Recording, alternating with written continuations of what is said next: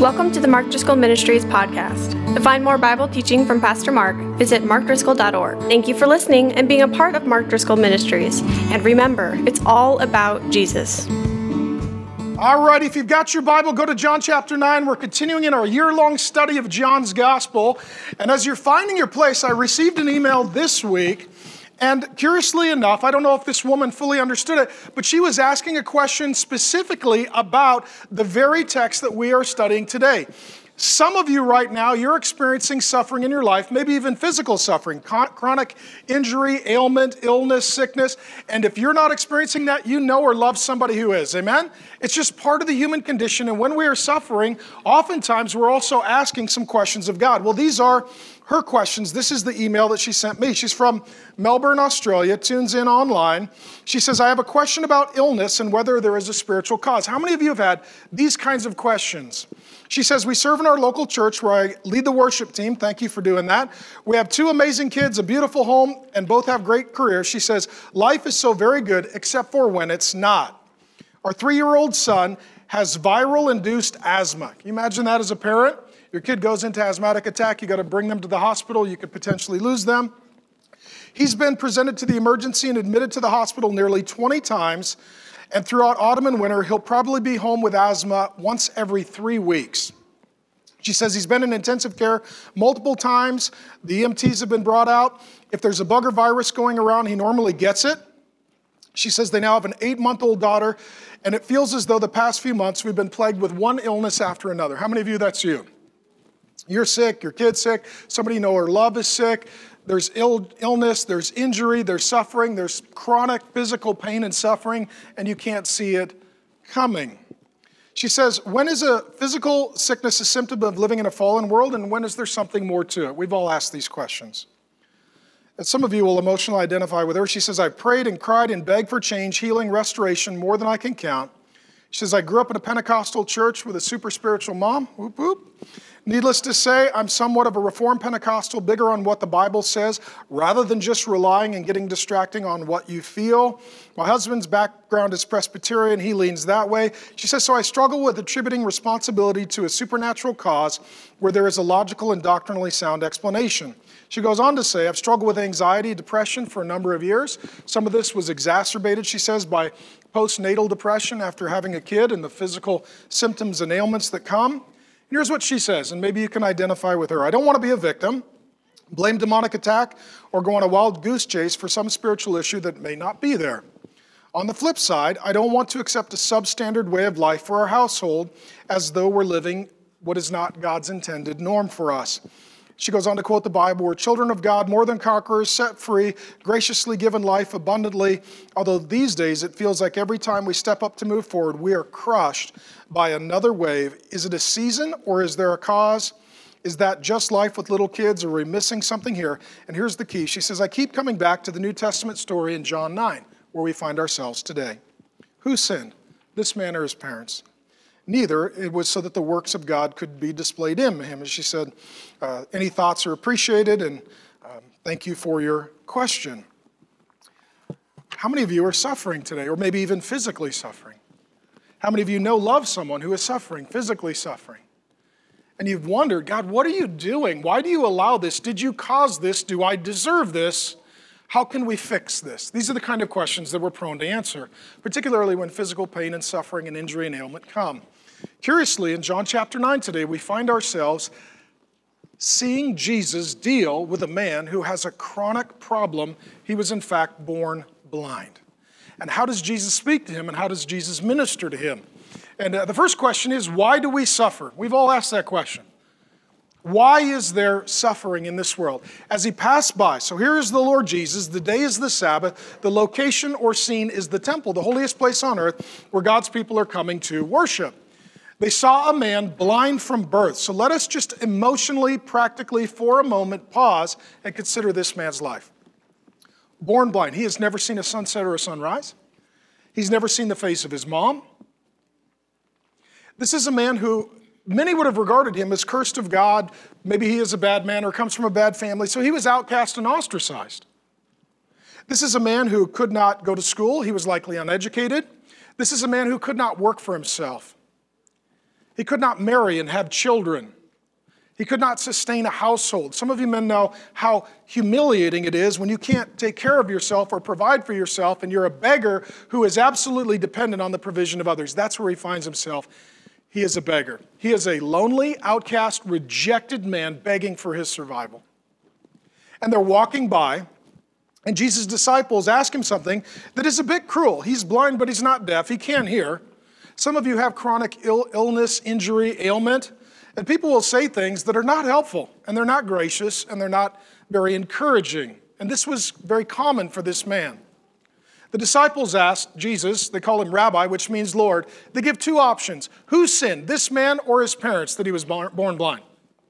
How many of you don't like those options? Well, is he bad or is family bad? Those are bad options. You ask the wrong questions, you get the wrong answers. They only leave this series of options. Is he a bad guy or is family a bad family? Jesus answered, it was not that this man sinned. The issue is not sin. He is a sinner, but this issue is not a direct correlation or causation from sin or his parents, but the works of God might be displayed in him, or that he might have an opportunity to glorify God in a particularly unique way. He goes on to say, we must work the works of him who sent me while it is day. Night is coming when no one can work. As long as I am in the world, I am in the light of the world.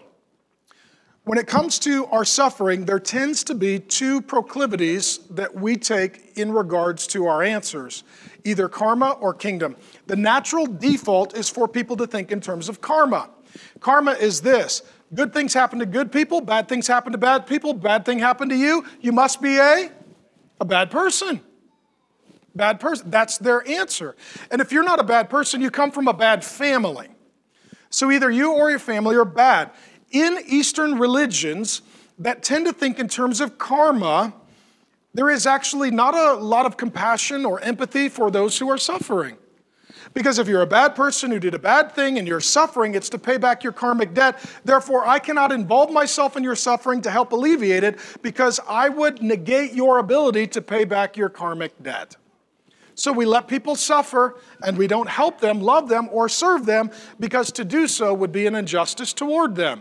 These people know the Old Testament, and you can be someone who even professes to know God and have a bit of biblical insight, but you can think in terms of karma. But how many of us have not made this error? Something bad happens, you say, well, I wonder what they did to deserve that. That's thinking in terms of karma. They come to Jesus and they think in terms of karma.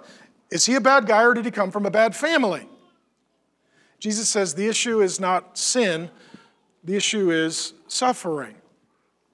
The kingdom of God gives us, the word of God gives us some different potential causations. First, it could be his sin. Maybe, how many of us, don't raise your hand, but you've made some lifestyle choices that have affected your health negatively.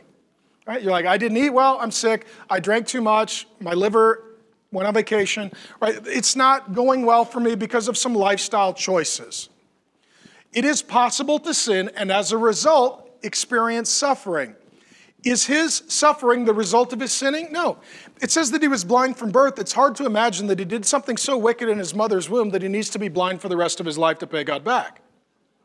And Jesus said the issue is not sin. Sometimes it is family sin. Maybe his mom drank, and maybe his mom did drugs. Maybe his dad was an angry, violent guy and pushed mom down the stairs during the pregnancy, and as a result, he's born blind. But Jesus says that's not the case. A third potential causation is you just live in a fallen world. They don't give any of these other categories of possibility consideration. But we just live in a broken, fallen world. Nothing is the way that it is supposed to be. When God was done, he said everything was good, very good. God is the living God. Everyone and everything is very alive. Sin enters the world and everything is corrupted, infected, and destructed by sin. We just live in a broken world. How many of you know this? Things just aren't the way they're supposed to be. Your body included. Number 4, sometimes it's demonic attack. Sometimes someone is suffering not because they're ungodly, but because they're godly. There's a story of a man in the Old Testament named Job.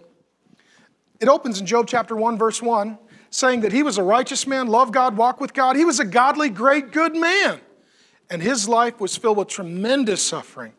His children die, his wealth is taken, his family is destroyed, his income is devastated, his flocks are absolutely decimated. He, in fact, breaks out with a series of boils and sufferings on his own body. His friends show up and they ask, well, what sin did you commit? And the answer is, I'm not a perfect man. This is a summation of Job's defense. But I can't think of cause-effect that I did something that would be a corollary toward this. Job, we learn as we read the long story, he is not suffering because he's an ungodly man. He's suffering because he's a godly man. That Satan is attacking him and destroying him and harming him, that ultimately it's demonic attack. Sometimes it's not just the bad people who suffer, it's the best people who suffer. And the Lord Jesus suffers, and it's not because of his ungodliness, it's because he's God. The fifth potential category of reasoning for this man's suffering is maybe he's just a victim. Sometimes you suffer not because of what you do, but because of what someone else has done to you. Some of you, that's your story. You truly and really are a victim. Drunk driver runs the red light, plows into the minivan, hurts the mom. She's the victim. She didn't sin, someone else did. They don't even consider the fact that perhaps this man was a victim who needed compassion. And let me just say this, sometimes category 6, suffering, particularly physical human suffering, is just mysterious. You don't know. Right? Paul asked this question in the New Testament. He asked, who has known the mind of the Lord? The answer is, not me. There are times when, as a pastor, and I love you, people will come up to myself or other leaders in the church, and they'll ask this question. Why? Why did this happen? Why? And the answer oftentimes is, I don't know. We live by faith, not by sight. There are a lot of things that simply we do not see until we see Jesus again. Oftentimes, it is just a mystery. Now, these people, they think only in two categories. Good things happen to good people, bad things happen to bad people. Bad things happen to him, he must be a bad person. No, there are some other biblical considerations because the kingdom of God is far more compassionate than karma. And that's where the Bible uses the language of grace. So let me distinguish this. Some people are bad, some people are just broken. Is he a bad man? He's a sinner, he's not perfect, but he's not a bad man. He's a broken man. The issue is not sin, it's just suffering. Some of you need to understand that there are people in the world who are bad. They think bad thoughts, they have bad desires, they speak bad words, they do bad deeds. There are some bad people. Some people are just broken.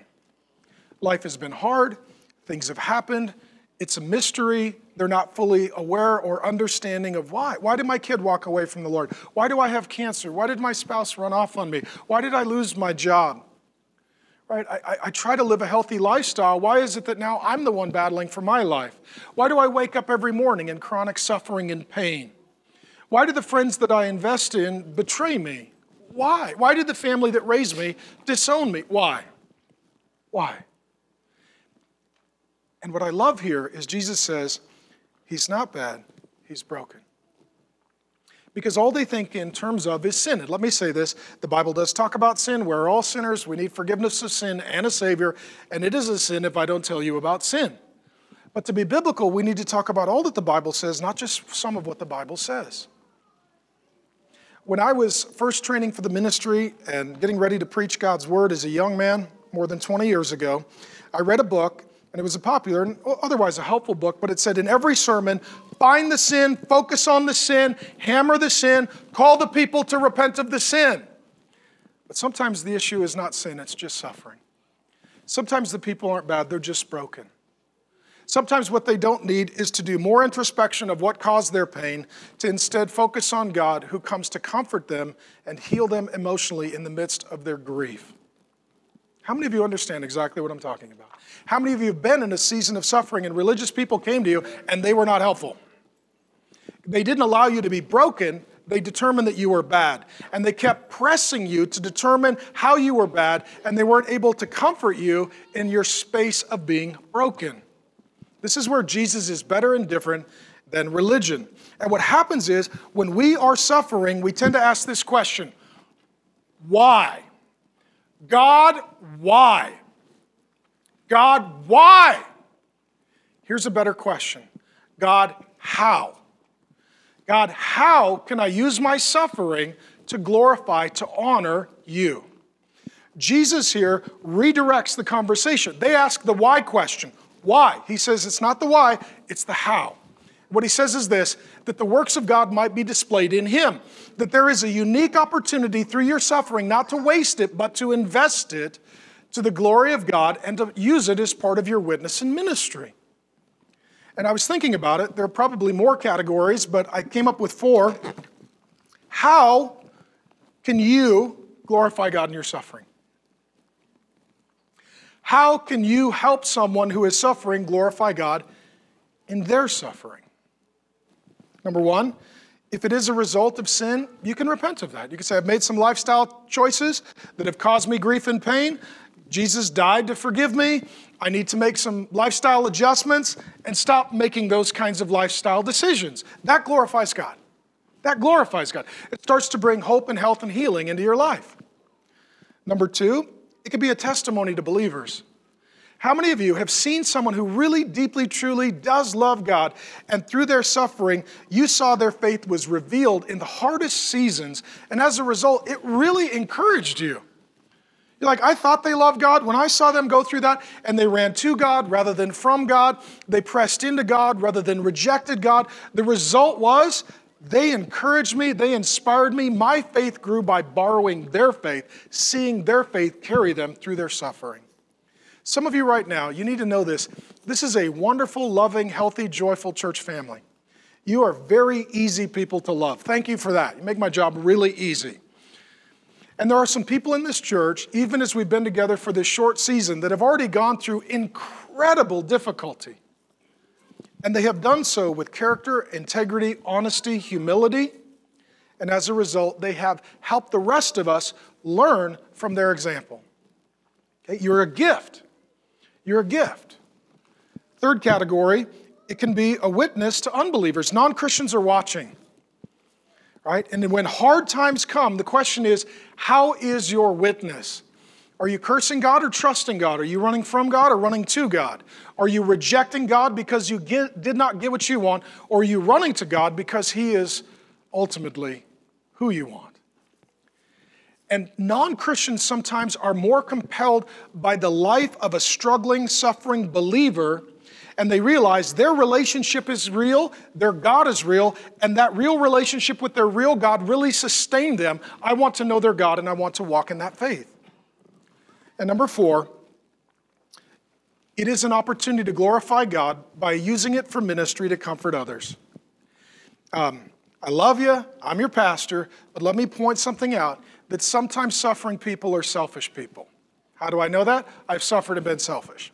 I'll use myself as a negative example. Let's say something is going on in my life that is overwhelming. In my eyes, it is catastrophic, cataclysmic. I want others to stop everything they're doing and to experience what I'm experiencing. And suddenly I want myself to be the center of everyone's universe because I'm suffering. Sometimes suffering people can be selfish people, and one of the ways we glorify God is we be honest about our suffering and our struggles and our strife, but we seek opportunities to learn what we are learning to minister to others who are experiencing what we're experiencing. The Bible calls this comforting others with the comfort we've received. If you've had a child die, you are in a unique position to help someone who has lost a child. If you have an ongoing chronic ailment or illness, you're in a unique position to minister to someone who is experiencing what you're experiencing. If your family has battled through a cancer scare, you are in a unique position to walk with someone who is in the middle of that fight. If your spouse abandoned you and your marriage covenant dissolved, you're in a unique position to comfort, encourage, give hope, help, and healing to someone who is in the process of that similar suffering and struggling. If your child has walked away from the Lord, you are able to comfort someone and walk with someone and instruct someone and help someone and befriend someone who is in that same season of suffering, struggle, and strife. I love you. I don't want you to deny, diminish your suffering. I don't want you to be discouraged in your suffering. Sometimes asking the why question doesn't help. The better question is the how question. How can I learn more about Jesus who suffered for me? How can I become more like Jesus by suffering in relationship with him? How can I comfort and minister to others who are suffering as he ministers and comforts me? Amen? So the whole conversation changes. And the story here then proceeds forward and continues. We learn that Jesus rules over suffering, starting in John chapter 9, verse 6. Having said these things, he spit on the ground. How many of you didn't see that coming? A lot of men love this verse. There's like, Jesus spit. I knew I could do this. This is biblical. A lot of you guys will be like Jesus. Okay, new life verse for a lot of the men, right? He spit on the ground and made mud with the saliva. Then he anointed the man's eyes with the mud and said to him, go wash in the pool of Siloam, which means sent. So the man went, washed, came back seeing. The neighbors and those who had seen him before as a beggar were saying, they're all confused. Is this not the man who used to sit and beg? Is it the same guy, different guy? What happened? Was he faking it? Is he healed? What's the deal? Some said, it is he. Others said, no, it is, but it is like him. He kept saying, I am the man. I'm the guy. I was blind, now I see. It's part of his testimony. Your ministry begins by just sharing what God has done in your life. That's where you start, okay? He kept saying, I'm the man. So they said to him, then how do we know your eyes were open? They don't fully believe in the healing and the miracle. It's amazing. Even sometimes Christians will doubt or disbelieve that God can still heal somebody. I've heard reports and seen situations where churches that I know with pastors that I admire have had people healed, and then critics come along and say, no, that's a false healing. That didn't really happen. Like they're against healing. Who's against healing? Like if God wants to heal, it's a lot better than deductibles and copays. I like healing. And if God wants to heal, the answer is we vote yes. But they're disbelieving and they're doubting and they're discouraging. Then they ask him, well, who opened your eyes? He said, well, this guy named Jesus, he made mud, he stuck it in my eyes, and he said to me, go to Siloam and wash. So I went and washed and received my sight. And they said to him, where is he? He said, I don't know. It's kind of mean to ask the blind guy, right? I mean, we'd like an eyewitness testimony. Where did Jesus go? He's like, I was blind, so I don't know. It's kind of mean to ask. It's just kind of mean to ask. I haven't seen anybody ever, so I don't have a lot to report. So what this is the beginning of the unveiling of Jesus as King in the kingdom of God. In Isaiah 61, 700 years before Jesus walked the earth, the promise and prophecy was given that when he comes, he will give sight to the blind. Is having mic problems. I don't know why we're having problems. We have the best Fisher-Price mic that money can buy. I'll use this one. And so what happens is in Isaiah 61, the prophecy is given that when the Messiah, the Savior, the King comes with a kingdom, that ultimately he will open the eyes of the blind. So Jesus quotes this in Luke chapter 4, where he begins his public ministry, and he says, the Spirit of the Lord is upon me. He has anointed me to preach good news, to set captives free, and to bring sight to the blind. So they would know that the King is here and the kingdom has arrived when blind people see. Question, how many blind people that were blind from birth, were healed in the Old Testament? Answer, 0. So when Jesus shows up and he heals the blind, he does something that is unique, that is supernatural, that is unexpected. And he heals a man born blind. This is Jesus' favorite miracle. More miracles of his are recorded in the 4 Gospels regarding him healing someone from perennial blindness than any other miracle. So it's significant. Now, let me look at the man, the religious leaders, Jesus, and how God works. First of all, the man, let me ask you this question. Was he healed before or after his obedience? Okay. Jesus told him, go to the pool of Siloam and wash your eyes. Were his eyes washed was his sight restored before or after he obeyed and washed his eyes? After. Some of you, God has spoken to you through his word or through the ministry of the Holy Spirit. He's told you to do something and you're thinking, God, bless me. And he's like, obey me. No, God bless me, obey me. Sometimes the blessing follows the obedience. So God tells this man, go to the pool and wash. That is an act of faith. And he's got a little work to do, amen? I mean, he's a blind guy. Go find the pool of Siloam. All right, it's a little inconvenient, but okay, we'll do this. Get there, wash his eyes. Oh, it worked. I was blind, now I could see. And the first thing he sees is his own reflection in the water. The man has faith until he has sight. That's the way the Christian life works. You have faith until you have sight. You trust God and what he is saying until you see God and what he is doing. How about, in addition to the man, the religious leaders? Well, they have a problem because they can't distinguish between their rules and God's laws. This is how we get religious. God has laws. God's laws are for all people, times, and places. We have rules that are for us, but we cannot elevate them to the same category as God's laws. For example, some of you believe in recycling, some of you don't. Some of you believe in carrying a gun because you're in Arizona, and some of you moved here from California and you don't believe in carrying a gun. Right? We all have different opinions. That was political and inappropriate. We've only begun. Okay, now, how about this one? Some of you come to your house, you're like, take your shoes off. Others of you, keep your shoes on. We've all got rules, amen? We've all got rules. Some of you are vegetarians. Some of you are not. Some of you believe in recycling. Some of you do not, right? We all have our rules. And what we tend to think is our rules are the right way. But we need to distinguish between our rules and God's laws. So God had laws. Obey the Sabbath, keep it holy. It's a Saturday. 6 days God worked, 7th day God rested. Following the pattern of creation, God commands, take a day off, call it a Sabbath, no working. In addition to God's laws, they added their rules. One of them was no healing on the Sabbath. Another one was no doing work on the Sabbath, which would include kneading, spitting on the ground and making mud. That would be kneading, K-N-E-A-D-I-N-G, public school. Hope I got it right. So the third thing that they made a rule about was there's no traveling over a certain distance, and encouraging or instructing this man to walk to the pool of Siloam. Jesus is probably breaking at least 3 of their rules. Does he break any of God's laws, yes or no? No, but he does break their rules. They can't see a difference between God's laws and their rules, so they punish Jesus. They oppose Jesus. They criticize Jesus. Some of you are religious. I didn't have this in my notes, but I feel inclined to say it. Some of you parents need to be careful to distinguish between your rules and God's laws. And all the children said, amen. Okay. That sometimes we want our rules to be alongside of God's laws because we hold them to be that important. Our rules matter, but God's laws matter more. And that's what religion does. It adds to God's word by adding to God's laws. I think it's Proverbs 35:6. God says, do not add to my word, or I will rebuke you and prove you to be a liar. They're adding to God's word by elevating their rules to the position of God's laws. So the man, he has faith and then sight, obedience and then blessing. The religious leaders have a problem because they take themselves too seriously. They don't take God seriously enough. And here is Jesus. Let me just tell you this. Jesus is picking a fight. Some of you, you've heard this. Jesus is the most tolerant, loving person that's ever lived. He never offended anyone. There was no microaggression.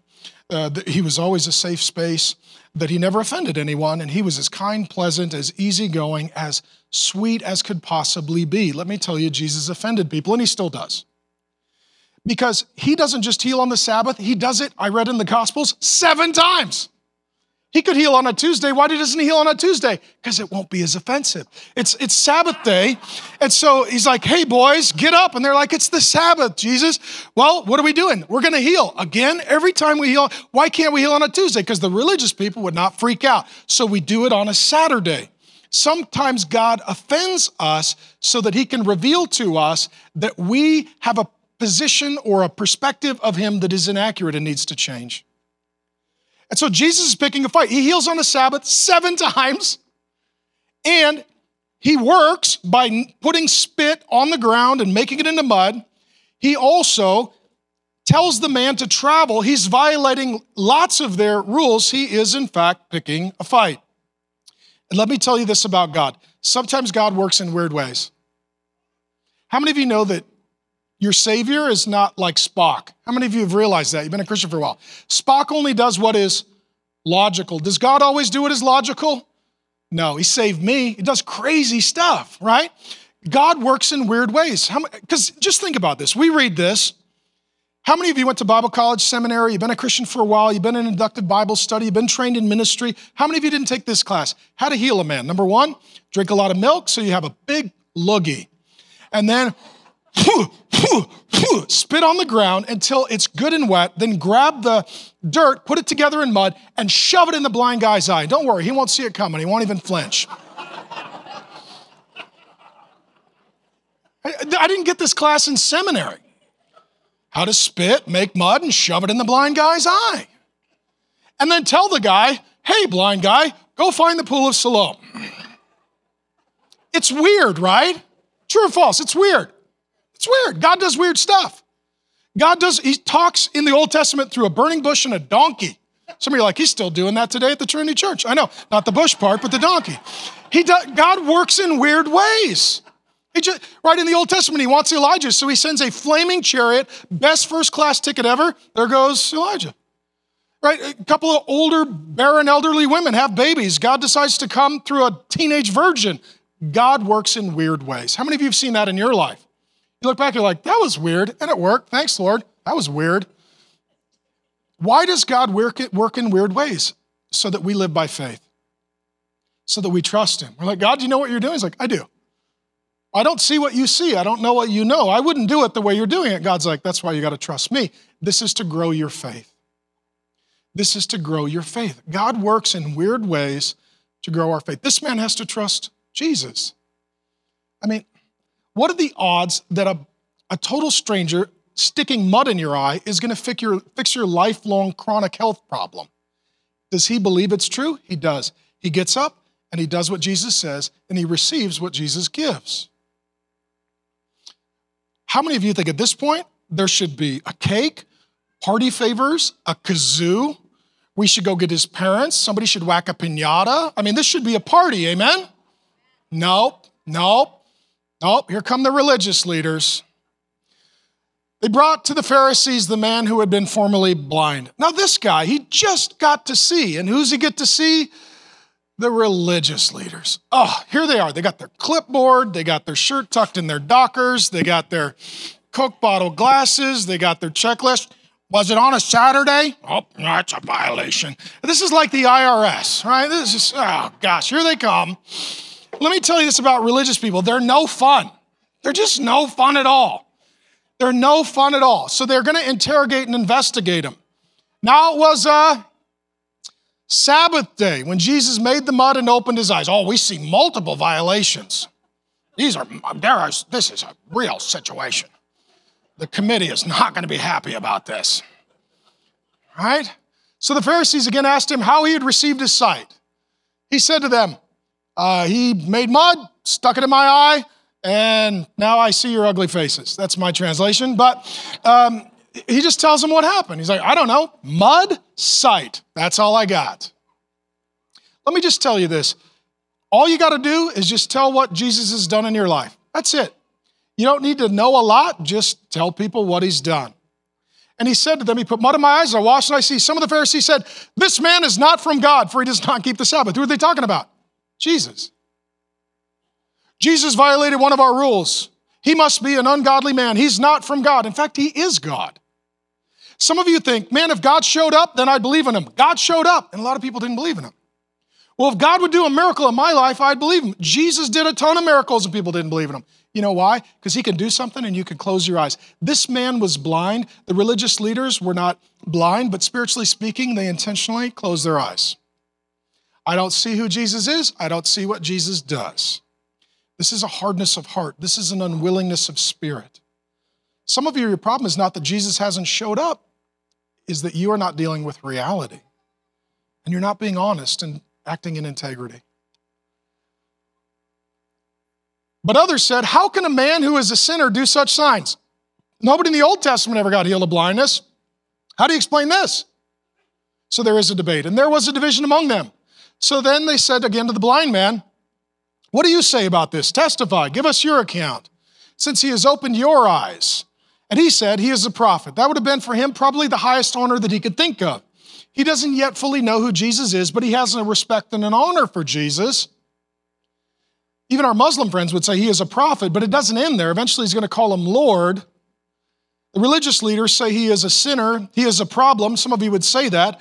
This man says he's a prophet. He's a holy man of God, but he's not God become man. Ultimately, he's going to confess that Jesus is Lord, and that's the right answer.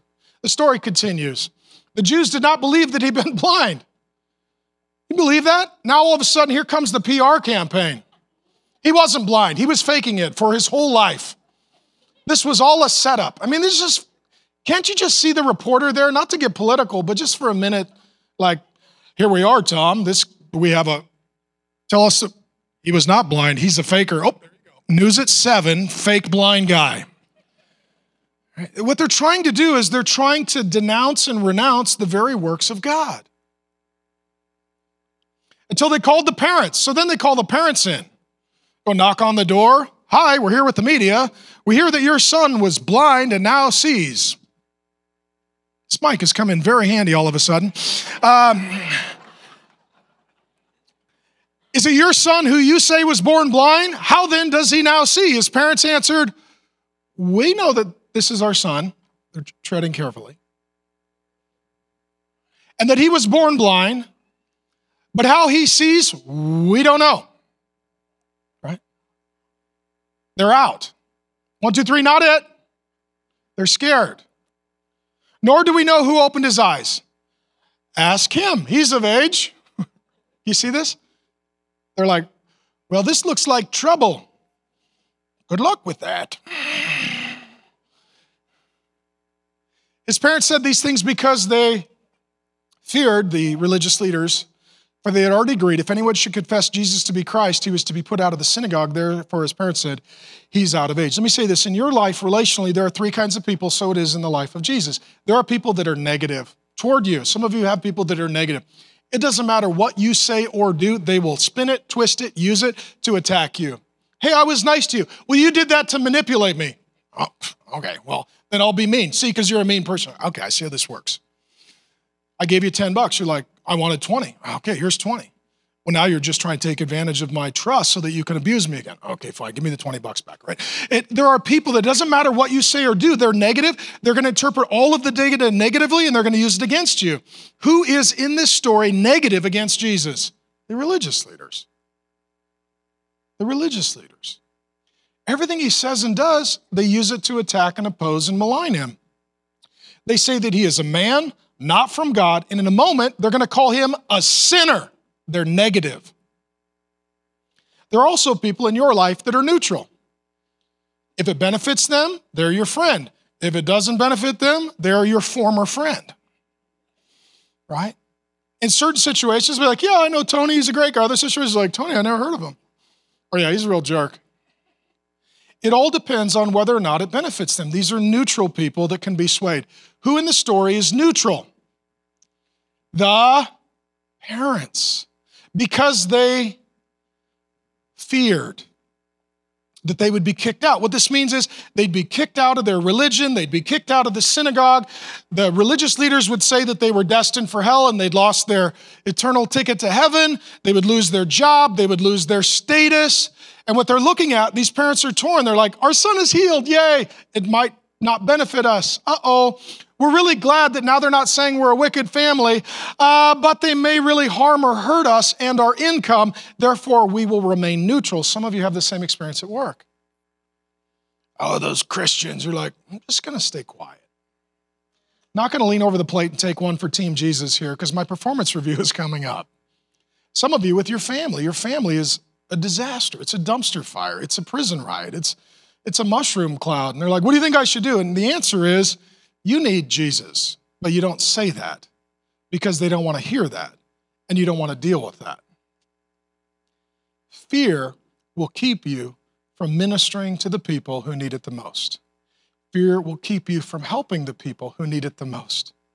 You can either love people or fear people, and if you fear people, you won't be loving them. If you fear God, you can love people. If you fear people, you have a hard time loving God. They are neutral, and it is sad and unfortunate. Who in the story is positive? There are people in your life that are positive. They love you, no matter what you do. They're for you and with you. They're going to hang in there till the end. They're your friend. Who in the story is positive toward Jesus? The man who was blind. The man who was blind. The amazing thing with this man, he does not know much, but he trusts much. It's not how much you know about Jesus, but how much you trust what you know about Jesus. This he's probably not formally educated. He doesn't have much understanding. He's just met Jesus and experienced him briefly, but he trusts in the beginning of that relationship and he grows and nurtures that relationship. Let me ask you, when it comes to Jesus, are you negative?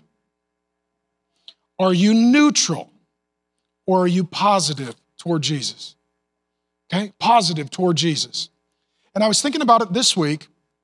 This man who was blind and a beggar may have come into a right relationship with Jesus for the very reason that he was used to receiving free gifts.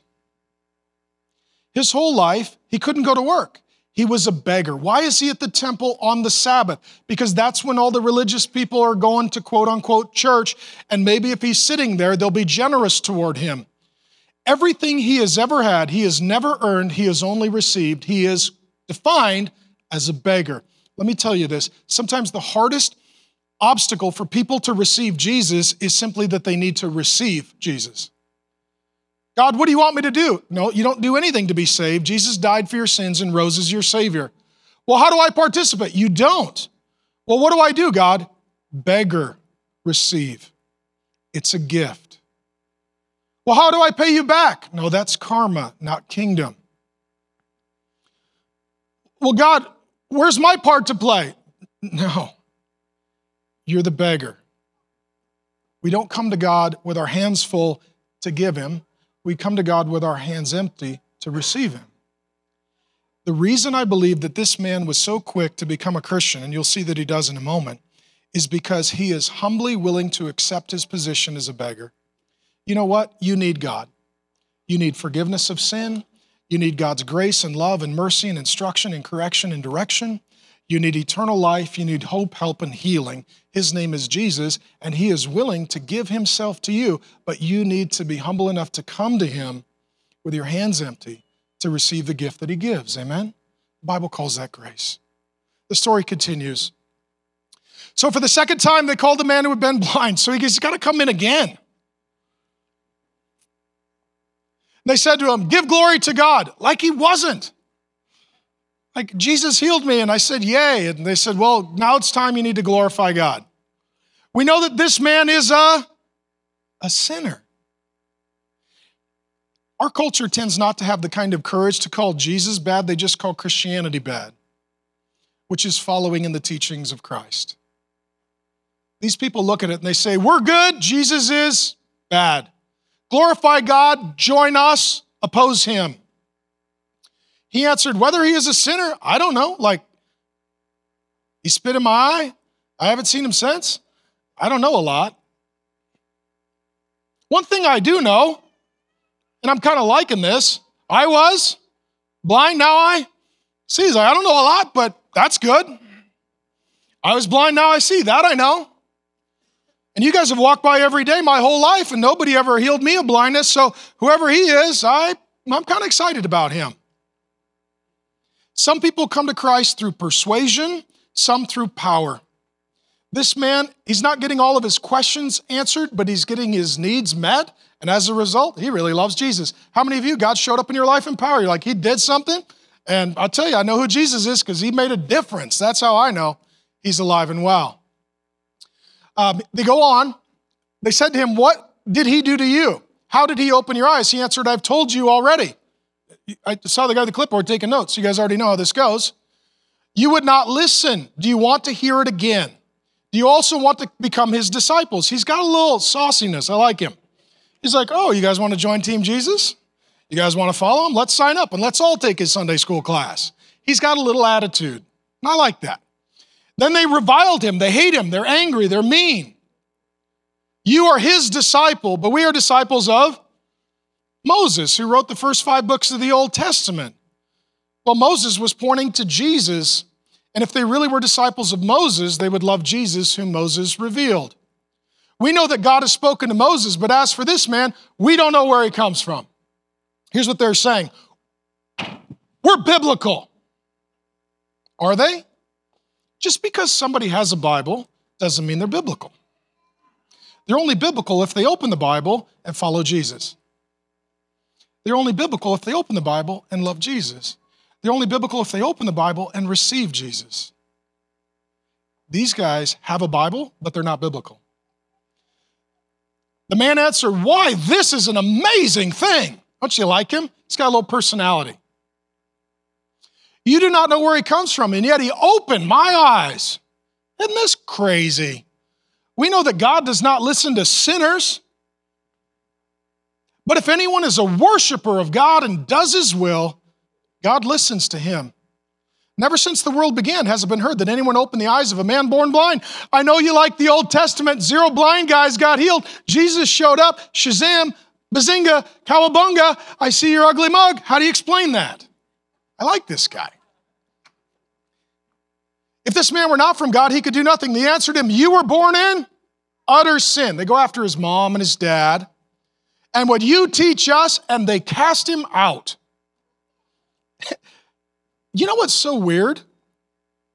They kind of did him a favor, amen? It's like, you can't be in our group. It'd be like, promise? Can I get that written down? Don't break my heart and bring me back. Don't tease me. This is where religion works through fear, intimidation, and coercion, not through love, relationship, and joy. You need to do what we say and say what we want to hear, or we're going to kick you out. It's like, I don't want to join your group. You guys are no fun. I was blind. I would like to go see something, and you keep arguing with me. I want to see the sunset. I want to see my mom's face. Right? I want to go look my dad in the eye and tell him that I love him. And instead, you guys just want to argue with me. We waste a lot of time arguing with people over things that really don't matter and diverting people's attention from the God who comes to help them. And what's interesting, the same God who made the physical world made the spiritual world, so there are corollaries and parallels between what is in the visible world and what's in the invisible world. And sometimes the Bible will use blindness as a synonym for sin. I wrote a couple of things down. Both sin and blindness are an incurable condition apart from a miracle. Because of sin and blindness, we cannot see God clearly, we cannot see ourselves clearly, we cannot see others clearly. These religious leaders, they have physical sight, but they have spiritual blindness. They don't see Jesus. They don't see this man. They don't see themselves. They too need a healing. They need a miracle. They need a supernatural work of God. And here's what Jesus says later, that religion is the blind leading the blind. Religion, spirituality, morality, if it is not following Jesus, it is the blind leading the blind. And these are blind leaders because they are not following Jesus. Jesus is the only one who's ever walked the earth that is fully, totally, truthfully not blind or with any blind spots. And the key is to follow him. And if you're following anyone other than him or anyone who is not following him, you are a blind person following the blind. That's what Jesus says. Now, that being said, let's be honest and say that we all have blind spots. Amen? Some of you are like, I don't. Ask your spouse, and you'll agree with me. We all have blind spots. There are things in our life, our decision-making, our disposition, and our character that we don't see are a problem and causing us pain and hindering our relationship with God and others. We just think, that's my personality, that's my temperament, it's not a big deal, I disagree with you.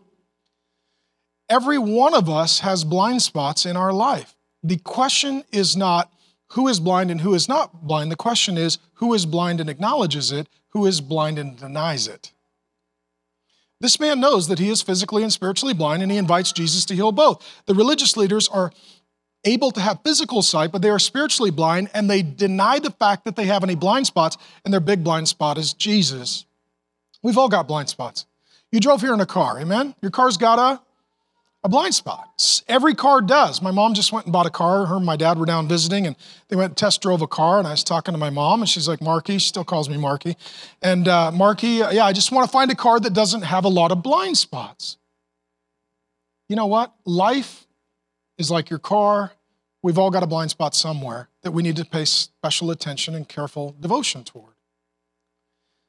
And there are two errors that can happen. One is, because you know you got blind spots, you listen to everybody. Some of you do that. You're like, I know I make mistakes. I know I'm faulty. I know I'm flawed.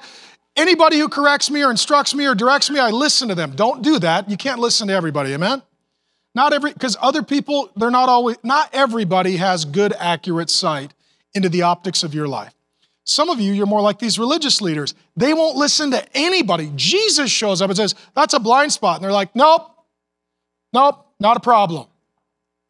The key is to have wise counsel, godly people who love God, love you, and welcome them to speak into your life and to help expose your blind spots.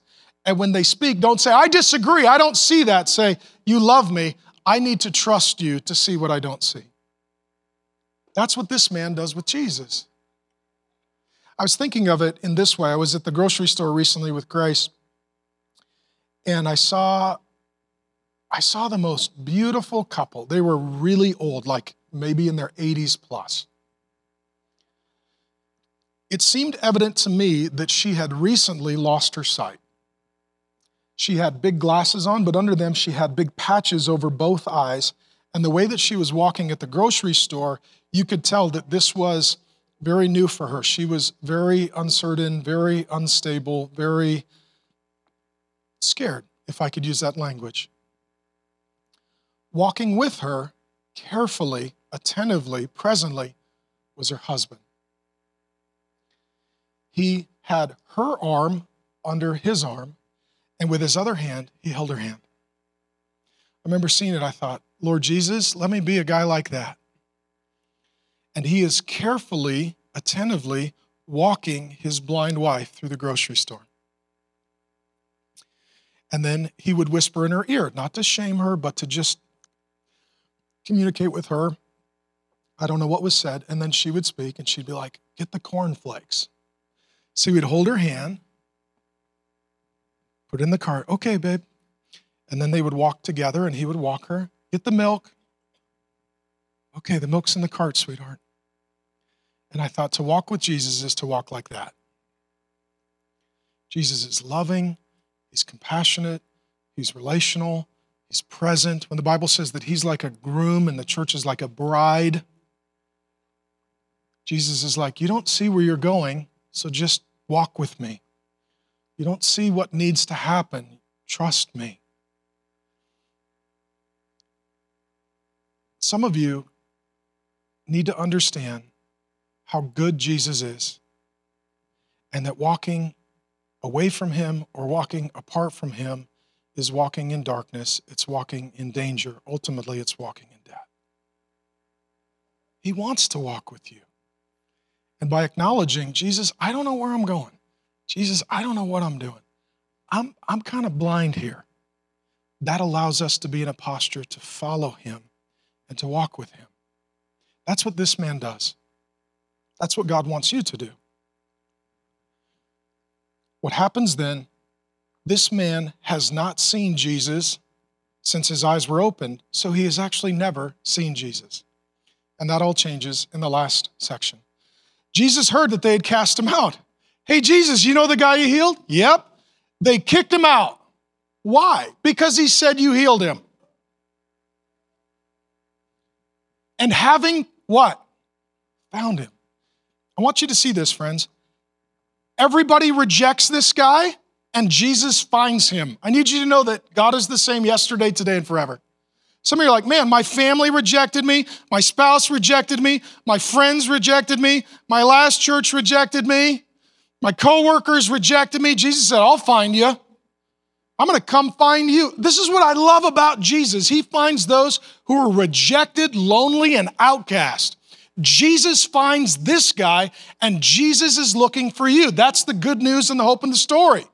And having found him, he asked him a question. Here's the bottom line. The whole story has been escalating and culminating to this grand conclusion. Do you believe in the Son of Man? That's the question that Jesus has for him and for you and for me and for us. This concept of Son of Man, it comes from the Old Testament book of Daniel. It's written hundreds of times before. It is Jesus' most popular self-designation and title. He uses it regarding himself roughly 80 times if my memory is correct. And the Son of Man is God as a king entering into human history as a king to begin his kingdom. And what he's asking is, do you believe that I am your king? And do you believe that what you are experiencing is the result of my kingdom? Do you believe? This is the question. He answered, and who is he, sir, that I may believe in him? He brings his questions to Jesus. The religious leaders in a moment will bring their accusations to Jesus. Don't bring your accusations to God. Bring your questions. This man brings his question. Who is the Son of Man? Jesus said to him, you have seen him. This man's experience, my friend, will be the experience for all of the children of God. That one day Jesus will return, and the Bible says that we will see him face to face. And Jesus is going to ask you this same question. Do you believe that I am the Son of Man? The one whom you are looking at is the one that the scriptures were speaking of.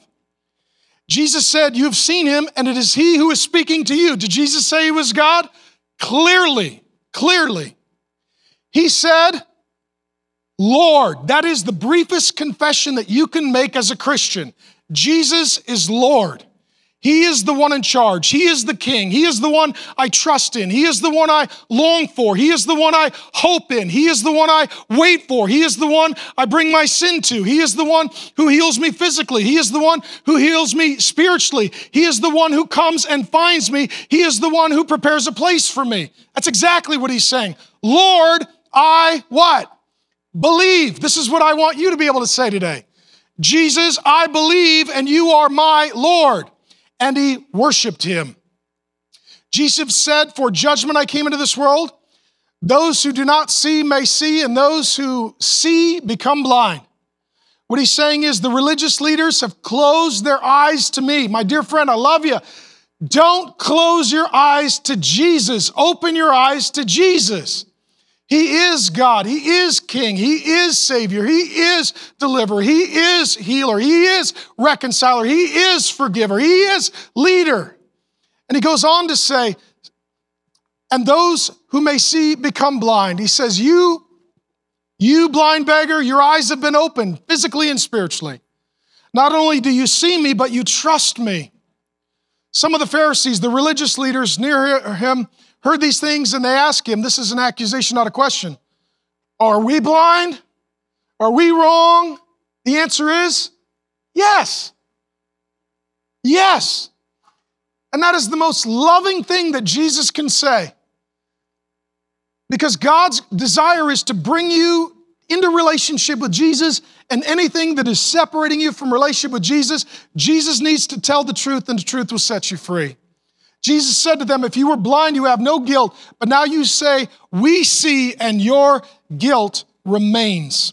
It really comes down to this. Those who believe in Jesus, those who do not believe in Jesus. Those who trust in Jesus, those who do not trust in Jesus. Those who close their eyes to Jesus, and those who open their eyes to Jesus.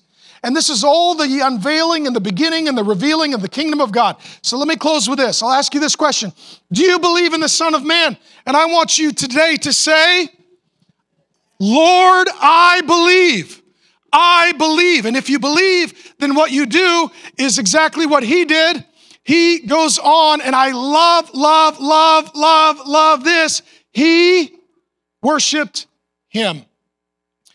The ancient Greek word there in the New Testament literally was used in secular literature when someone would come before the king. They would get down on their knees and they would bow in subjugation and they would kiss the feet of their king. Is Jesus demanding this from the man? Yes or no? No, but he is deserving of this from the man. The man does not do this out of fear. He does this out of faith. He doesn't do this because he is terrified of Jesus, but because he is absolutely in love with Jesus. And what he is showing and doing and saying and worshiping is, you are Lord. You are the King. I am a citizen of the kingdom. This is the beginning of the unveiling of the kingdom. You need to know that when Jesus comes back, my friends, he will bring the kingdom of God with him. and you will be raised from death and from your grave if you believe in Jesus. The blind will receive sight. The lame will walk. The deaf will hear. And the mute will sing the praises of God in the presence of Jesus forever and ever and ever. Sin will be no more. Suffering will be no more. Sickness will be no more. It will only and always and eternally and totally be Jesus. And worship is where we come into God's presence. It's where we surrender and submit ourselves to God's will. It's where we say, Jesus, you are my Lord, and I believe. And by worshiping Jesus, we are preparing ourselves for his coming. When his feet once again hit this earth, we want to be the people who are ready to kiss those feet. Amen? That's what that word worship means. I kiss those feet. Lord Jesus, I pray for the people, these dear, wonderful people. God, some need physical healing. We ask for it in the name of Jesus. Lord, some of them spiritually need their faith increased, their spiritual eyes opened, their soul able to see and receive and savor Jesus. Not as a sinner, not as a prophet, but as Lord. Lord God, I pray for those here that they are not bad people, but they are broken people. Holy Spirit, we invite your presence to minister to your people, to bring hope and help and healing through the strong name of Jesus, in whose name we pray. And God, as we come to take communion, we remember the broken body and shed blood of Jesus in our place for our sins. And as we open our hands to partake, we remind ourselves that, Lord Jesus, our relationship with you starts as beggar. We receive forgiveness. We receive life. We receive sight. We receive love when we receive Jesus. And God, as this family comes to worship, Lord Jesus, open our hearts to love you. Open our minds to believe in you. Open our souls to trust in you. And Lord Jesus, some of us today, we need to get down on our knees. Some of us need to raise our hands in surrender. Some of us need to, by faith, sing until by sight we see you face to face. Jesus, please send the Spirit so that we might be in your presence as this man was. And as we come to worship you, the disposition of our hearts and our souls is on our knees, kissing the feet of the one who has loved us so well until we see him again. In Jesus' good name, amen. If you live in or are visiting the Greater Phoenix Valley, please join us at the Trinity Church in Scottsdale, Arizona. You can also watch Pastor Mark live on Sundays, YouTube, Facebook, the app, or at markdriscoll.org. And as Pastor Mark always says, it's all about Jesus.